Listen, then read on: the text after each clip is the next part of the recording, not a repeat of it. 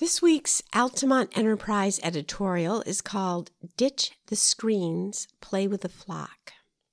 We are in favor of play, physical play, the kind where kids run until their hearts race, the kind where they challenge themselves and have fun with friends, the kind where they learn to navigate social relationships as well as navigating obstacle courses. These days, that is a radical statement. The American Academy of Pediatrics, along with the White House Task Force on Childhood Obesity, discourage any screen time for children under the age of 2 and recommend less than 2 hours a day of educational programming for older children. It's not happening. The average American household has more televisions, 2.73, than people, 2.55, and a television is on 8 hours a day. Nearly a third of American children live in a household where a TV is on all or most of the time. For babies younger than 1 year old, 29% watch a screen for an average of 90 minutes a day. 23% have a TV in their bedroom. By the time they're 2, that number jumps to 64% watching for 2 hours a day, 36% having a TV in their room. The screen time keeps increasing with the child's age. Study after study has shown the link between this screen time and obesity. We've been concerned for years about the obesity epidemic among our youth. According to the state's Department of Health, more than a third of public school students are overweight or obese. The costs are enormous. According to a report released in 2012 by Thomas DiNapoli, the state comptroller, obesity-related health care costs for young people were estimated at $327 million and were rising. The costs increased with age and were estimated at $11.8 billion for all New Yorkers in 2011. Such costs are unsustainable. And beyond the tally, in dollars and cents, are the costs in a child's sense of self-worth. Nationwide, childhood obesity has tripled since 1980, and the trend shows no sign of abating as the habits learned in youth are often carried out through a lifetime. New York sets minimal requirements for physical education in schools, 120 minutes per calendar week, and yet schools we cover have failed to meet even these meager requirements. Earlier this month, our Guilderland reporter, Elizabeth Floyd Mayer, wrote about the Guilderland School's philosophy on physical education. It's a wise one, letting children hone their skills as they challenge themselves to learn new ones.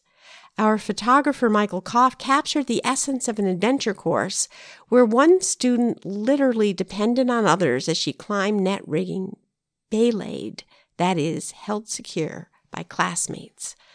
Koff took a series of pictures posted on our website of 6th grader Ella Tuxbury, looking nervous as she climbed a tall ladder to a platform far above the gym floor. Quote, "When students are nervous, teachers sometimes encourage them to climb to the spot where they think they cannot go any further and then take one more step," said Regan Johnson, who oversees athletics for the district. Tuxbury took one more step, and then another and another. She made it to the platform and took a victorious leap. Belayed by her teacher, she had a soft landing. Such lessons can last a lifetime. We commend programs like these, while realizing they are but brief interludes in the student's busy day. This brings us to the central subject of our editorial, a school playground. Voorheesville has had a splendid one for a quarter of a century. We well remember how the school and community came together to build it. We know how proud the parents were to have a part in contributing. It reminded us of an old-fashioned barn raising, many in a community coming together to build something that one alone could not. And we know, too, how it made at least one child who had dreaded going to school eager to go. We believe it improved learning for countless other students. Many studies have shown the correlation between physical exercise and academic learning. One of our favorites is John Rady's of Harvard Medical School, published in 2013.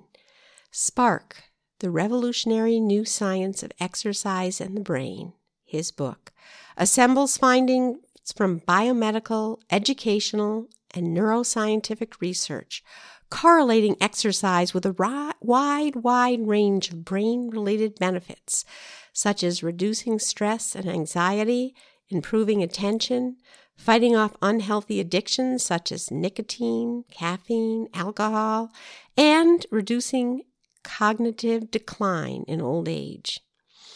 Rady writes that across the country, only 6% of schools offer physical education 5 days a week. In New York State, the requirement for 4th through 12th graders is, quote, not less than 3 times a week. But again, many schools are not meeting even that minimum. At the same time, Rady states kids spend 5.5 hours a day in front of a screen, whether a cell phone, computer, iPad, or television. How precisely does exercise help the brain? Rady writes that exercise triggers the production of more receptors for insulin. Having more receptors means better use of blood glucose and stronger cells. The receptors stay there, which means the newfound efficiency gets built in. In mice and humans, exercises cause the brain to produce brain-derived neurotrophic factor, known as BDNF, which Rady terms miracle grow for the brain. Exercise encourages brain cells to grow synapses, forming the connection the brain needs to learn.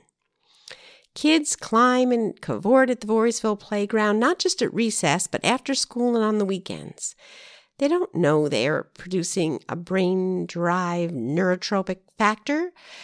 They just know they're having fun. The playground is also a gathering place for those outside of the school to meet and play. It took a current student, though, Ellie Chismark, to point out to her principal that the playground was missing important parts. Beyond that, wood had splintered, and the structure no longer met the requirement of the Americans with Disabilities Act. A committee was formed, headed by Ellie's mother, Jamie Chismark, which wisely included not just parents and the school principal, but a custodian and physical and occupation therapist as well. The plan for the new playground will be revealed at this Friday's talent show. The cost is estimated at $200,000, all of it to be raised through donations. And, like its predecessor 25 years ago, it is to be assembled by volunteers. We urge those in the community to follow the lead of Atlas Copcoat and donate to the project. If you don't have money to spare, donate your time and talents. A playground is good for an entire community. We have just one caveat, and it's an important one. After the first playground was built, concerns were raised about the nearby power lines and the effects of electromagnetic fields. Concerned parents packed a school meeting. The school worked with Niagara Mohawk Power Corporation, and the company agreed to bury one line and relocate another. The playground had already been built when the concerns were raised. It was impossible to move it. But why should a new playground be built now in the same place? A potential link between cancer and electromagnetic fields has been controversial since the first playground was built in Voorheesville. As the American Cancer Society writes on its website, quote, it's not clear exactly how electromagnetic fields, a form of low-energy, non-ionizing radiation, could increase cancer risk. Plus, because we are all exposed to different amounts of these fields at different times, the issue's been difficult to study. The Cancer Society does say that when findings from studies of possible links between radiation from magnetic fields and childhood leukemia are combined, there is a, quote, small increase in risk for children at the highest exposure levels. Also, the International Agency for Research on Cancer found, quote, limited evidence for childhood leukemia alone when considering cancer risk from extremely low-frequency magnetic and electric fields.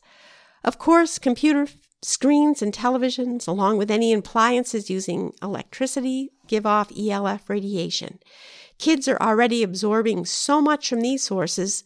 Why add the extra power lines if the playground can just as easily be built elsewhere on school grounds?